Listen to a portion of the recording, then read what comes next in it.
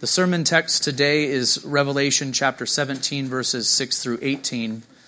The Old Testament reading is Daniel 7, 15 through 28. Daniel 7, 15 through 28, Revelation 17, 6 through 18.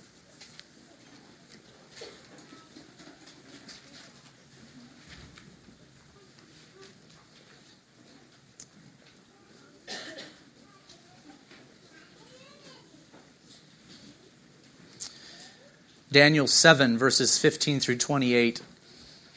Hear now the reading of God's holy, inspired, inerrant, and authoritative word. As for me, Daniel writing long before the coming of Christ. As for me, Daniel, my spirit within me was anxious, and the visions of my head alarmed me. Just prior to this, in the book of Daniel, we had a description of the visions that Daniel saw that involved 4 beasts which represented 4 successive kingdoms. And he is saying here that this vision alarmed me.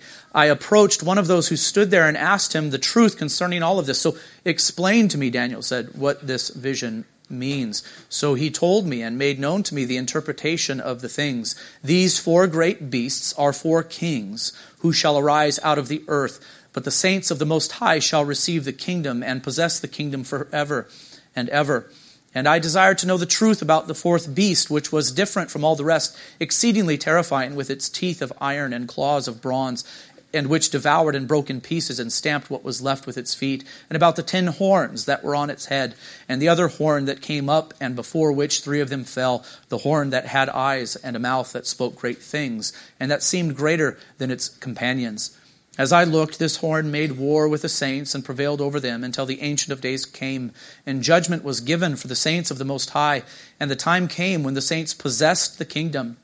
Thus he said, as for the 4th beast, there shall be a 4th kingdom on earth, which shall be different from all the kingdoms, and it shall devour the whole earth, and trample it down, and break it to pieces. As for the 10 horns, out of this kingdom 10 kings shall arise, and another shall arise after them. He shall be different from the former ones, and shall put down 3 kings. He shall speak words against the Most High, and shall wear out the saints of the Most High, and shall think to change the times and the law.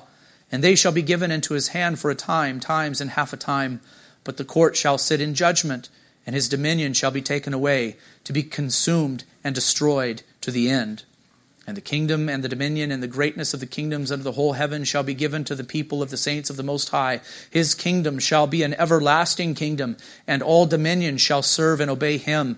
Here is the end of the matter. As for me, Daniel, my thoughts greatly alarmed me, and my color changed, but I kept the matter in my heart. I read this text this morning because the symbolism contained within it does stand behind the sermon text for today, which is Revelation 17, verses 6 through 18. Let's go there now and read. There we read John, and we pick up in verse 6. And I saw the woman drunk with the blood of the saints, the blood of the martyrs of Jesus. When I saw her, I marveled greatly, but the angel said to me, why do you marvel? I will tell you the mystery of the woman and of the beast with 7 heads and 10 horns that carries her. The beast that you saw was and is not, and is about to rise from the bottomless pit and go to destruction.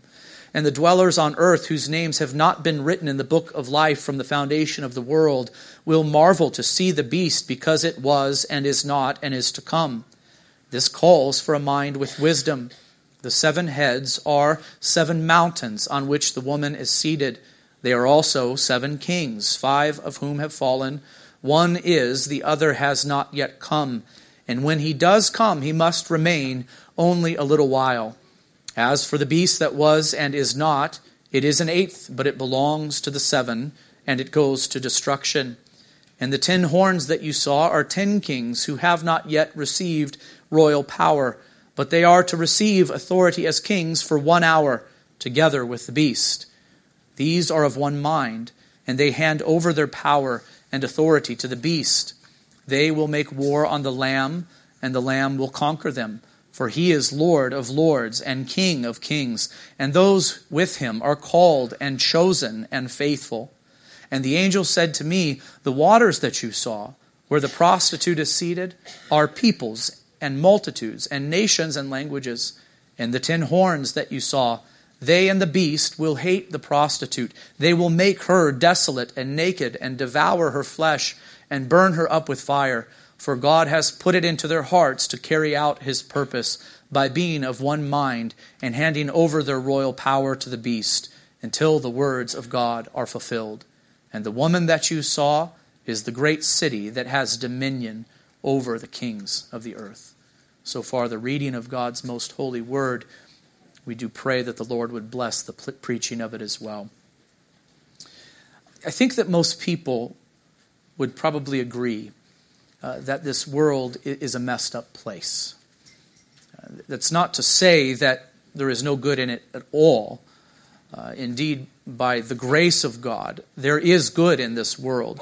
There's beauty to behold in this world. There are things that are rightly to be enjoyed in this world. There is truth to be found here. And there are people who do live virtuously. And there are even some who do worship God according to his word, seeking to keep his commandments. And so I am not saying that this world is all bad and that there is no good in it at all.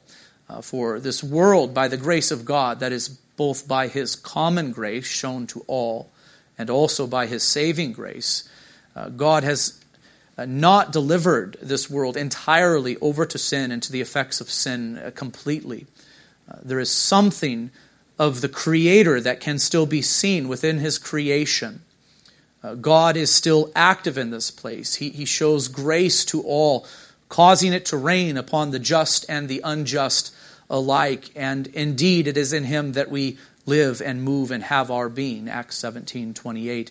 And he has shown saving grace to some, redeeming them out of the world by the blood of Christ and by calling them to faith in Christ by his word and spirit. And so with these things in mind, the Christian cannot be absolutely negative concerning this world in which we live. Indeed, we are sometimes moved to say, what a wonderful world this is. And I think we are right to say it. But in the moment that we say that, you know as well as do I, that it will not take long for something to happen or for some piece of news to reach our ears that does remind us that something is terribly wrong within this world in which we live. And I think the book of Revelation does, among other things, reveal to us what is wrong with this world. It reveals something of the source of the troubles that plague us in this world. The book shows us through its symbolic visions that behind all of the sin and suffering that we see in this world lies an ancient, a cosmic, and a spiritual battle. In the beginning, Satan himself did rebel against God. And that dragon, that ancient serpent, did tempt man to rebel against God.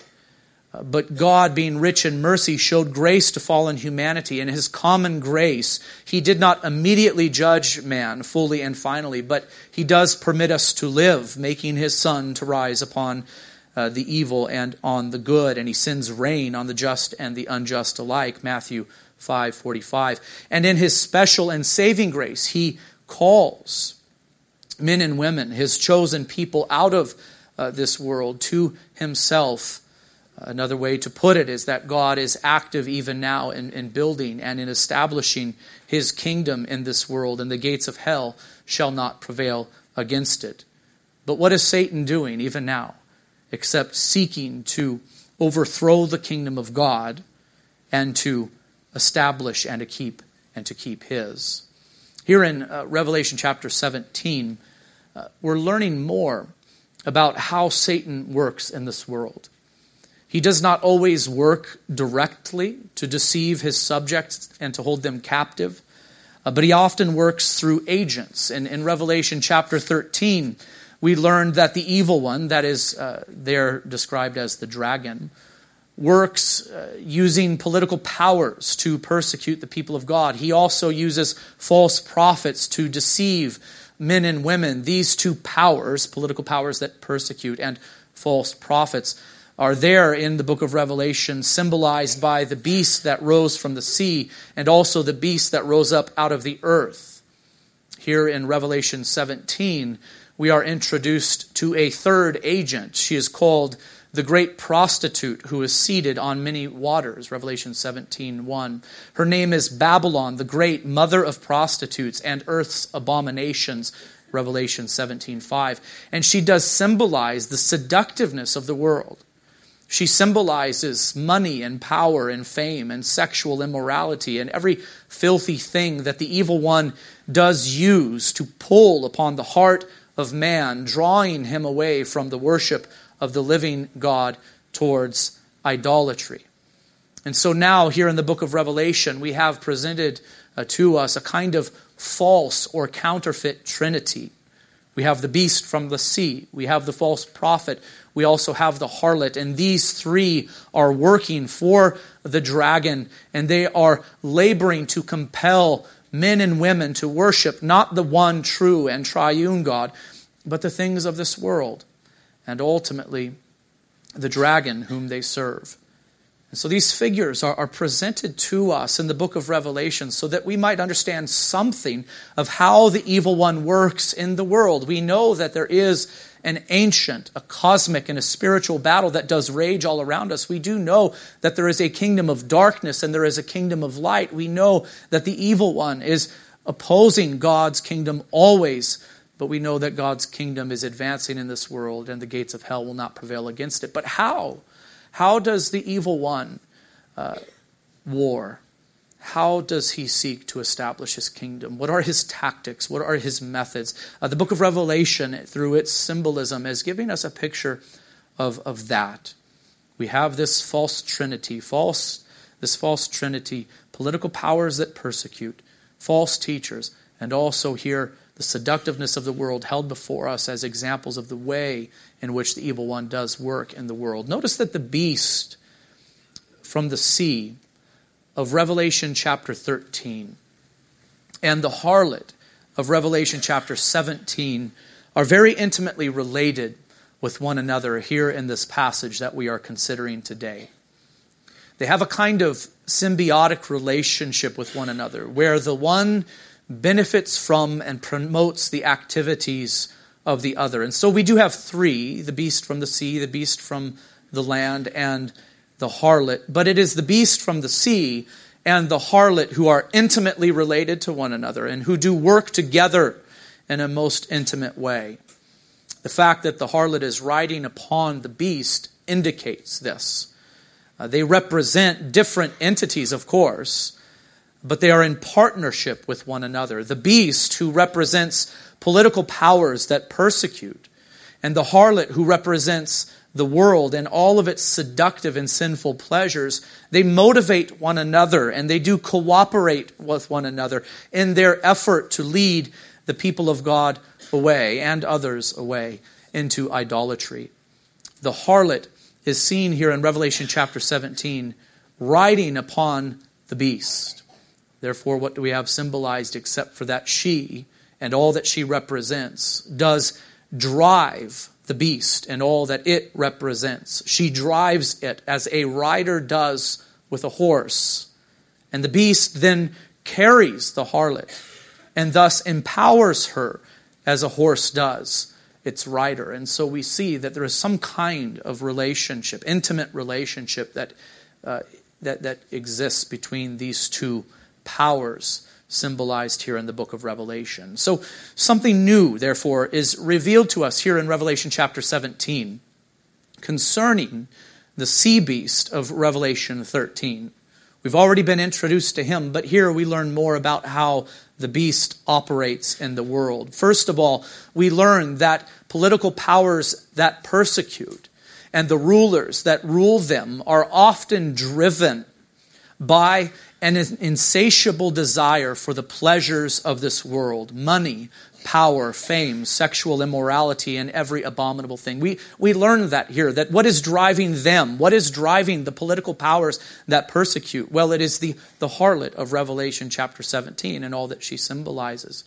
It is the seductiveness of the world that drives these political powers that do from time to time persecute the people of God. Two, we learn that political powers that persecute use not only brute force to make men comply with them, but also, and in partnership with the seductiveness of the cultures of this world symbolized by the harlot, they also use the promise of the same pleasures that they themselves enjoy to lure others into idolatry. And so the combination, I hope you are able to see, is a very powerful and deadly one. This is how the world works. This is how the powers of this world work. They say, conform to our ways, people. If you will not, we will use our powers to persecute you with force. And then they also say, conform to our ways. And you yourself, if you do, will enjoy the pleasures that we ourselves enjoy. We will share with you the money and the power and the fame and the sexual immorality and the like. And I do think that it takes a special kind of resolve to stand against temptation such as this and to overcome it. It takes faith. It takes faith in Christ and faith that what God's Word says concerning the true nature of things is in fact true. That is the symbolism that we have here in Revelation chapter 17. I hope you're able to quite easily look out onto the world and say, I can see the power at work there in the world even in which we live. When John saw the image of this harlot, drunk with the blood of the saints, the blood of the martyrs of Jesus, in partnership with the beast, we learn in Revelation chapter 17:6 that he marveled greatly. This does not mean necessarily that he himself was drawn to her. But it does mean that he was impressed by her. He, in other words, recognized her seductive power. He recognized the way in which she, riding upon the beast, was a true threat to the church of God. The angel then said to John in verse 7, "Why do you marvel? I will tell you the mystery of the woman and the beast with 7 heads and 10 horns that carries her." And so what follows in this passage then is an explanation of the symbolism of these two figures, the beast with 7 heads and also the harlot that has been seen riding upon the beast. First, the angel provides an explanation of the beast that carries the woman. And so we are in a sense going back to the figure that was first introduced to us in Revelation chapter 13, and we are going to learn more about it. The beast that you saw, verse 8a, the beast that you saw was and is not and is about to rise from the bottomless pit and go to destruction, the angel says. It is easy, I think, to hear the mockery of this member of the counterfeit Trinity. Can you hear it in the words of the angel? The angel is here mocking this member of the counterfeit Trinity. The threefold expression was and is not and is about to rise from the bottomless pit and go to destruction is meant to be contrasted with the description of the one true God that we heard in Revelation chapter 1, verse 4. John, to the 7 churches that are in Asia, grace to you and peace from him, that is from God, who is and who was and who is to come. God is, God was, and God is to come, Revelation 1:4. He is eternal. His life and power are without end. Also, I think we are to remember Christ's description of himself in chapter 1, verse 18 of Revelation. "Fear not," Christ said to John, "I am the first and I am the last. I am the living one. I died, and behold, I am alive forevermore, and I have the keys of death and Hades." The beast, though impressive to our sight and even to John's sight, is nothing before God and Christ. That he was indicates that there was a time when his power was greater. That he is not indicates that his power has in some ways been broken and he is restrained at the time of John's writing of the book of Revelation. The beast, though still active in the world, was defeated at the resurrection and ascension of Christ. And that he is about to rise from the bottomless pit indicates that a day will come when this beast will be unleashed, not to victory, but in order to go to ultimate judgment. And so can you hear the way that the beast is being mocked by this threefold phrase? The beast was and is not and is about to rise from the bottomless pit to go to destruction. It's meant to be contrasted with our God and with Christ. In verse 8b we read, "And the dwellers on earth whose names have not been written in the book of life from the foundation of the world, will marvel to see the beast, because it was and is not and is to come. And so here is the interpretation that I believe to be the correct one of the second half of verse 8. The beast, representing political powers that persecute the church, is restrained now. That is to say, he is not. God is restraining the political powers of this world from gaining too much power to thoroughly oppress the people of God. I think that describes the current state of things. That describes how things have been ever since Christ's first coming, ever since his death, burial, resurrection, and ascension. Why are we not utterly overrun by the world, brothers and sisters? It is because God is restraining evil in the world even now. At the end of time, though, this beast will be released for a while, and he will come against the people of God to overthrow them. Those of the world will be impressed by this. They are called dwellers on earth. Do you see it there in verse 8, the second half of it? They're called dwellers on earth, for this is their home. That is their name, because this is their home. They are the ones whose names have not been written in the book of life from the foundation of the world. When was this book written, brothers and sisters? It was written before even the world was created. And they marvel to see the beast. They are impressed by him at the end of time, when he does rise from this bottomless pit and when he is loosed for a time. They are impressed by him. It is not that the world will have been without political powers that persecute between the time of John's writing and the time of the end. Indeed, that is always a present reality in the world. There are always political powers that persecute in this world. Indeed, the world will always have manifestations of the beast's power in it. But the beast is not now. His power is now restrained. But at the time of the end, he will be released. He will rise from the bottomless pit so that his power will grow in such a way that it impresses the earth dwellers. Here at the end of verse 8, the text says that the beast was and is not and is to come. It is the is to come which refers to the time where he will be released from the pit for a while to come against the saints of God and to be fully and finally judged then. And so here in verse 8, I think what we have is a kind of general overview of how the career of the beast will go in the world between Christ's first and second comings. He was, and he is not now, and he is about to rise from the bottomless pit and go to destruction. And again, he was and is not and is to come. These two phrases help us to understand generally how it will be that the evil one will be at work in this world through political powers that persecute. The angel then interprets the symbolism of the beast's 7 heads.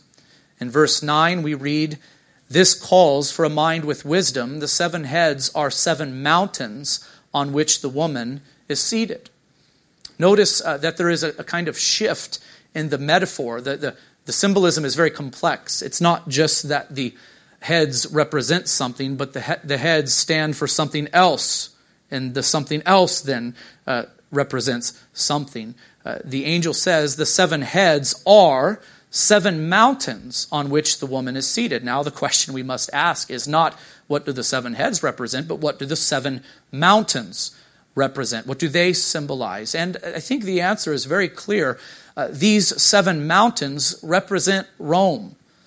Rome, from ancient times and down even to the present, is known as the city of 7 hills. They are here called mountains because mountains symbolize power. Rome was the dominant world power in the 1st century AD when the book of Revelation was written. The 7 churches to whom Revelation was addressed, they lived under Roman rule. The Christians of the 1st century did from time to time come under Roman persecution. They were oftentimes seduced and tempted by Roman prosperity. And so clearly the present manifestation of the beast's power for the original recipients of this letter was Rome. When those 7 churches read the book of Revelation and they saw this imagery, and when they heard that the 7 heads are 7 mountains, they said immediately, got it. the present manifestation of the beast's power in the world, at least for us, in our context, is Rome. It's Rome and all of its power and all of its persecuting power and all of its seductiveness. We feel it, we experience it ourselves. That it is upon the 7 mountains that the woman is seated signifies that Rome has this seductive power in its economic and religious systems. Do you get how the imagery is then working here, and how this book did speak not just to those living at the end of time, but also to the original audience that received it? In verse 10, we read that the 7 heads are also 7 kings, 5 of whom have fallen. One is, the other has not yet come. And when he does come, he must remain only a little while. So do you see how complex the symbolism is here in the book of Revelation? The 7 heads are 7 mountains, and they also are 7 kings. So what do these 7 kings symbolize?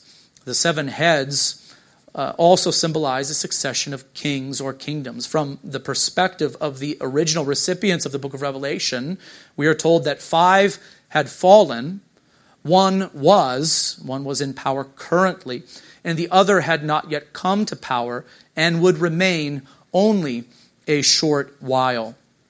There are some, in fact very many commentators, as you know, who try to identify those kings with great precision. I'm sure you've heard some of these theories. And they therefore say that these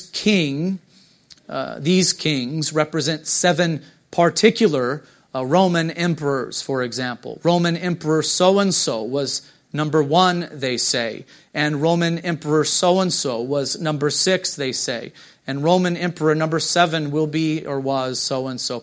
But I agree with those commentators such as Beale and Johnson, who question the validity of such an approach. I think it is far better to see that the symbolism of the book of Revelation does not work with such precision, but often communicates truth in a much more general way. The fact that commentators who seek such precision, the fact that they can rarely agree upon the proper numbering of Roman emperors, and the fact that all of their views are filled with certain problems should caution us against interpreting the text in such a way. I really don't want to get too bogged down here because I think it is a distraction ultimately. But here is a chart which shows 5 different ways in which commentators have attempted to number the Roman emperors according to the number 7 or 8, as we will see in just a moment, found in Revelation chapter 17. Do you see the diversity of opinions that we find amongst commentators? Some begin with Caesar and end with Otho.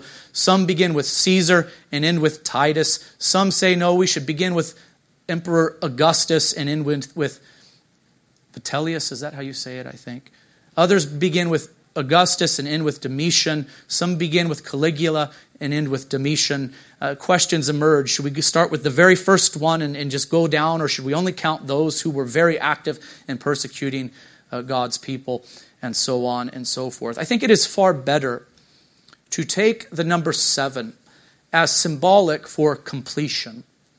The recipients of the book of Revelation were living, historically speaking, near to the end of the succession of kings, or better yet, kingdoms, symbolized by the 7 heads of the dragon. I want to just quote from Dr. Dennis Johnson in his commentary because I think he puts it so well.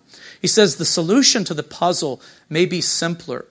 If understanding the message of the 7 or 8 kings is not dependent on his historiographic, that is, we shouldn't assume that people should be able to have an expertise on history and the writings of history in order to understand the symbolism of the 7 kings here. 7 symbolizes completeness, he says. So it shows that the beast's reign apparently holds sway over the whole history of fallen humanity. Isn't that true? That there have always been kingdoms in this world who do tend to persecute God's people. Yet from the perspective of God's plan to establish his kingdom under the scepter of the Lamb, the beast's time is drawing short. 5 out of 7 already have fallen from the perspective of the first century audience.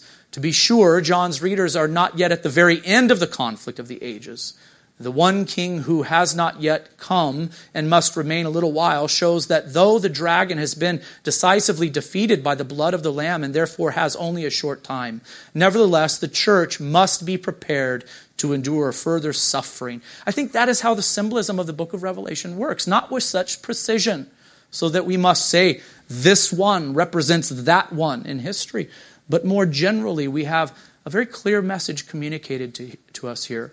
The beast has always been at work in this world through political powers that persecute. You Roman citizens are near to the end of the progression of empires as we consider human history. But you're not at the very end of it yet. The church is still going to encounter difficulty in this world. The church is still going to have to bear up under this kind of pressure, and we must prepare ourselves for that. I think this is the right approach. In verse 11, we read, "As for the beast that was and is not, it is an eighth, but it belongs to the seven and goes to destruction." And so after the seventh king does reign, the beast himself will reign as number 8. When the text says that it belongs to the 7, it does not mean that he is to be numbered along with the 7, but that he is of the same kind. Better yet, the 7 are of the same kind as the beast, who is number 8. In other words, they are cut from the same cloth. I think that is the meaning of the phrase. At the end of time, when the beast rises from the bottomless pit, the political powers on earth will persecute the people of God in such a way that it will be right to say that the beast himself does reign, and then he will go to destruction. Do you get the imagery?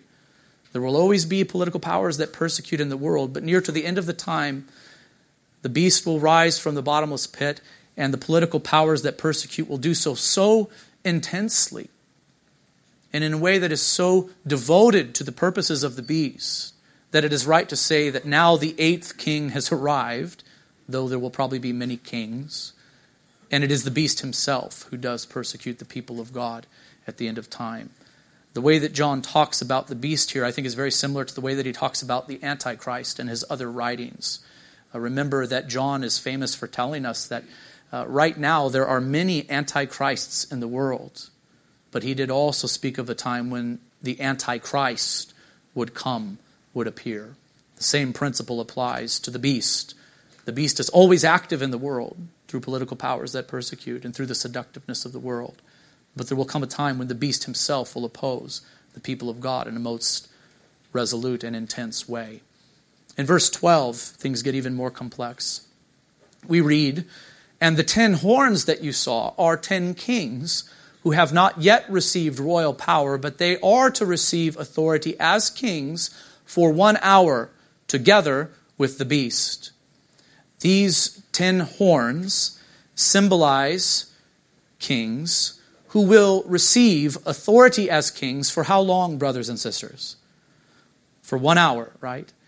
This reference to 10 kings who will reign only briefly is another way of referring to the 7th king of verse 10, of whom it is said, "When he does come, he must remain only a little while." And so at the end of time, there is going to be a king or a group of kings who do reign briefly in intense cooperation with the beast himself. In other words, the 7 kings do not represent individual kings, but kingdoms. The 10 kings refer to a cooperation of kings and kingdoms at the end of time, who, being empowered by the beast who will rise from the bottomless pit, will persecute the people of God.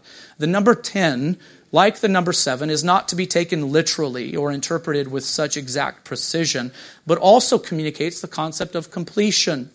The number 10 has also been used in the book of Revelation to stand for a complete, intense, but brief period of persecution for the church. I want you to think all the way back to the letter written to Smyrna, where Christ did say, "Do not fear what you are about to suffer, Christians living in Smyrna. Behold, the devil is about to throw some of you into prison, that you may be tested, and for 10 days you will have tribulation. Be faithful unto death, and I will give you the crown of life." When we studied that passage, we said that this was not literally saying that the persecution would last only 10 days, but it was communicating to the church in Smyrna that in their future they would endure an intense period of persecution. It would be a complete period of time, but it would be limited and brief. and they were to endure through it. The 10 kings of Revelation 17 therefore stand for the end of time world powers that in a most intense way, and being motivated by the beast himself being released from the pit, they will seek to overrun the church of God that does remain in the world. Verse 13, these 10 kings are of one mind. What have they agreed upon, brothers and sisters? They probably have much not in common. There's probably much that they do not agree upon, but they are of one mind. They are agreeing upon this, that it is time to persecute God's people. It is time to oppose God's rule and reign and kingdom in this world. And who are they in agreement with? Not only themselves, but the beast himself. And they hand over their power and authority to the beast, the text says. And so they are of one mind in this regard. Verse 14, they will do what? They will make war on the Lamb, and the Lamb will conquer them, for he is Lord of lords and King of kings, and those with him are called and chosen and faithful. This is why their reign is so brief, only for a day. This is why that 7th king only reigns for a short while. It's because though they are permitted to oppose God's people in such an intense way, they're almost immediately judged by Christ himself. The battle at the end of time will be between the beast and his army being led by these kings, this cooperation of kings who compose all who are of this world. That is what the army of the beast is composed of. And the battle is between them and the Lamb and his army composed of all of the elect. As you know, the book of Revelation does recapitulate. It gives us different vantage points on the same event over and over again. And so it should be no surprise to you that we will be given another picture of this end-time battle later in the book of Revelation. Now, turn over just a couple of pages to Revelation chapter 19, verse 17. Revelation chapter 19, verse 17. And it's there that we hear John say these words. Then I saw an angel standing in the sun, and with a loud voice he called to all the birds that flew directly overhead. This is at the very end of time. And what does the angel say? Come, gather for the great supper of God. He's saying this to the birds, to the vultures, if you will. Come and gather for the great supper of God to eat the flesh of kings, the flesh of captains, the flesh of mighty men, the flesh of horses and their riders, and the flesh of all men, both free and slave, both small and great. And then here we have it again. So kings have been destroyed. They have been destroyed by God at Christ's second coming. And I saw the beast and the kings of the earth with their armies gathered to make war against him who was sitting on the horse and against his army. The beast was captured, and with it the false prophet, the other beast of Revelation 13, who in its presence had done the signs by which he deceived those who had received the mark of the beast and those who worshipped its image. These two were thrown alive into the lake of fire that burns with sulfur, and the rest were slain by the sword that came from the mouth of him who was sitting on the horse, and all the birds were gorged with their flesh. And so do you get the general idea of what's being communicated here, brothers and sisters? We're being given a general picture of how human history is going to go from the time of Christ's first coming on to the end. In particular, we're being given from time to time a very close look at what will happen on that last day. The message is this: in human history, the dragon has always been active. Revelation 12. He works through his agents, the beast, the false prophet, Revelation 13, and also the harlot of Revelation chapter 17 who rides upon the first beast. And what do these three do, this false trinity? Well, they oppose God, his kingdom, and also his people. There has been a never-ending succession of world powers symbolized by the beast and the harlot together, who do threaten the people of God with their strength and do seduce them with the pleasures that they hold forth. At the time of the writing of the book of Revelation, Rome was that power. The succession of powers has continued from that time and will continue to the end of the world. Near to the end of the world, there will be an intensification of this power when the beast is released from the pit where he is now restrained. He will persecute the people of God through his 10 kings. The persecution will be brief, and then the beast and his kings will go to destruction. That's what the book of Revelation teaches. And it is helpful, isn't it?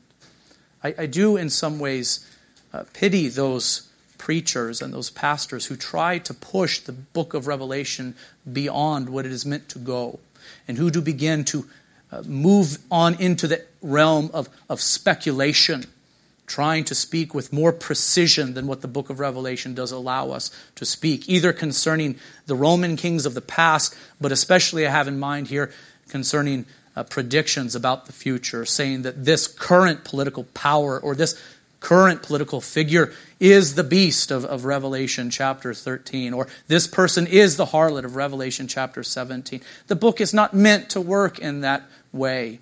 And I do feel, in a way, for those who go beyond the Scriptures, I sometimes sit and I wonder, what will their grandchildren and great-grandchildren think when they read their books? What will they think when they read their books and they see that, you know what, great-grandpa was wrong all the time, and he was proved wrong by history.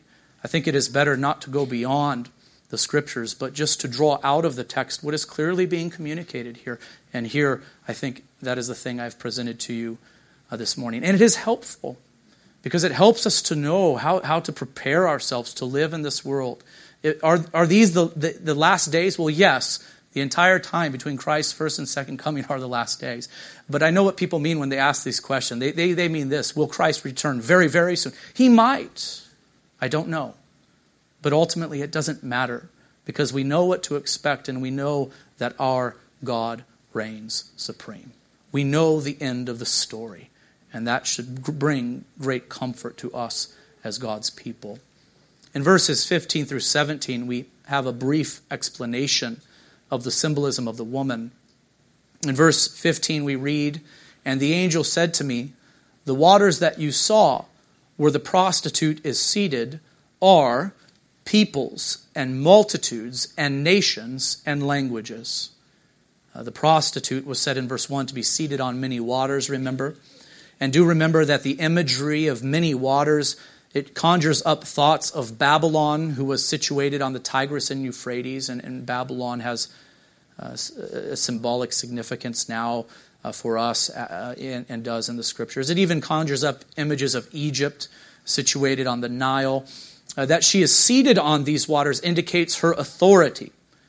When a king is said to be seated on his throne, what does it mean except he has taken power? He has authority now. When Christ was seated at the right hand of the Father in heaven, what are we saying except that he now has been given power and authority? And so when this harlot or prostitute is said to be seated on many waters, it signifies the power and authority that she has over the kingdoms of this world. The waters that you saw where the prostitute is seated are peoples and multitudes and nations and languages. I think it is very worth noting that she has authority not over one nation, but many. The symbolism of this passage cannot be confined, therefore, only to Rome or to any other world power, but has universal and timeless significance for us. Verse 16 reveals something surprising, though. There we read, "And the 10 horns that you saw, they and the beast together will hate the prostitute.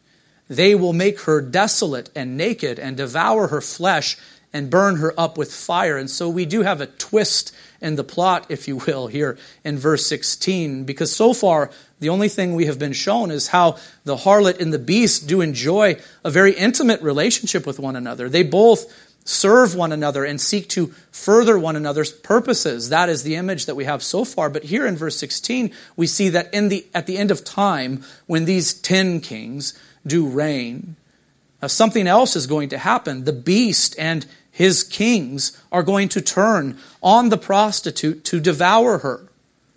The world power symbolized by the beast and the harlot will somehow at the end of time self-destruct, I think, is what we are to see. The political powers will turn on the culture itself to devour it. And this takes some thoughtfulness, but it's not hard to imagine how this could be. I think we have seen examples of this kind of thing in human history with the rise and fall of nations. The most obvious example that comes to my mind is Nazi Germany. And so there you see political power that grew very strong. And of course, at the beginning, it did work very closely with the seductiveness of the world in order to draw people into it, in order to gain momentum, didn't it? It worked very closely with German culture at that time. And so there was this symbiotic relationship between the military powers that Hitler did have and also the seductiveness of the culture itself. And it went well, according to them, for a while. But in the end, because it is wicked to the core, what does happen except that the whole thing just kind of unravels, and the military powers do end up devouring the culture itself and leading it to ultimate destruction. So just imagine something like that happening, not with one nation in an isolated way, but on a global scale, not with just one nation or king at the lead, but with a cooperation of kings and kingdoms. Why does this happen? Why the self-destruction? Verse 17, for God has put it into their hearts to carry out his purpose by being of one mind and handing over their royal power to the beast until the words of God are fulfilled. This is so encouraging, brothers and sisters. Here we are beginning to see this vision of a very chaotic and kind of scary situation that will come to pass at the end of time. Right? Do you see it? Do you kind of feel it? I think some of you are probably sitting here now going, I hope we're not here to see it. Will we be? I don't know. But what does verse 17 tell us? God is in control. He is still seated upon his throne. In fact, he is permitting all of this, and he is also involved in bringing it all to destruction. And he will fully and finally judge himself in an active way at the end of time, but also he will judge by simply giving men over to the sinfulness of their hearts. And what happens when men are given over to the sinfulness of their hearts, except that all manner of death and destruction does follow along rather naturally in the course of time. It's the same sort of thing that happened when God did harden Pharaoh's heart to bring about his greater purposes. So too will he put it into their hearts at the end of time to carry out his purpose. Verse 18, and the woman that you saw is the great city that has dominion over the kings of the earth. It was Babylon in the days of Israel's captivity. It was Rome in the days of the early church. There are manifestations of the beast in our day too. Who it will be at the end of time, only God knows, and I don't think it matters. We don't need to know. There's no point in speculating about it. What we need to know has been clearly communicated in here, and what is the point of it all? Be faithful to Christ Jesus until the very end. God is sovereign. We are to take comfort in this, and we are to be faithful to Christ Jesus until the very end. What is the other option for you? To go in with the beast and the false prophet and the harlot? Is that what you want to do now that you have been shown what their end is? No, we're not to go in with them. Their end is death and destruction. We are to remain faithful to Christ, for in the book of Revelation we will also be shown what the end is for those who are with Christ on that last day. And so, brothers and sisters, these visions are given to us so that we might see the world for what it truly is. Yes, it is true that in many ways the world is filled with the glory of God, and we should rejoice in that and enjoy it properly. But it is all twisted up by sin. It is bent away from God and towards evil. There is a power at work in this world that is satanic in its origin. We must recognize it. And so we should not be completely negative in our view of the world, for by the grace of God there is much good in it, but neither should we be naive as followers of Christ. The Christian is therefore to live in the world, but is to never be of it. Worldly powers do tend away from God and towards evil. The cultures of this world are seductive and promote not the worship of the one true God, but idolatry. We must see this. The principle is what undergirded Paul's famous words to the Christians at Ephesus when he said this, and with this we will close, from Ephesians 2, 1 through 10. To the Christians at Ephesus, he said, and you, Christians, were dead in the trespasses and sins in which you once walked, when you followed the course of this world.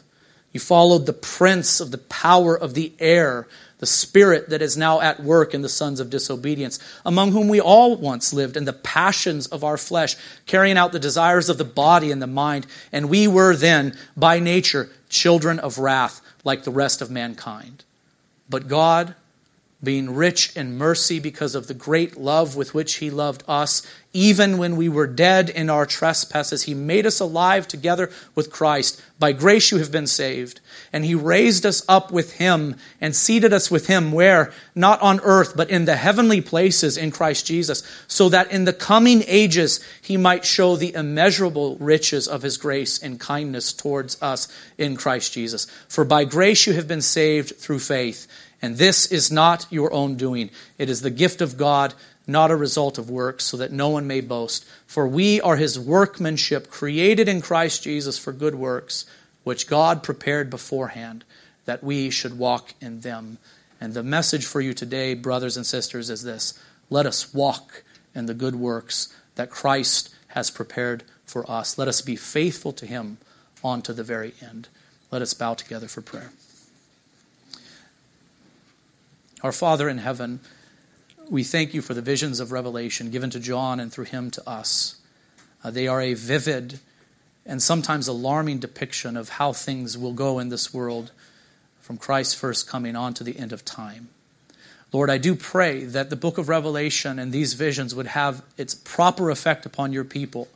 That is, to not lead them to fear, but to confidence and to courage, that they would indeed be overcomers in Christ Jesus as you have called them to be. May we consider these things. May we be sober about them, Lord, but may we be strengthened in our faith so that we might stand up in the face of persecution, so that we might resist the seductiveness of this world, so that we might stay true to Christ at all costs.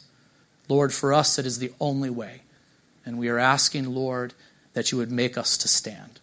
We are wholly dependent upon you. It's in the name of Jesus Christ, our Lord and Savior, that we say these things, and all of God's people do say, amen.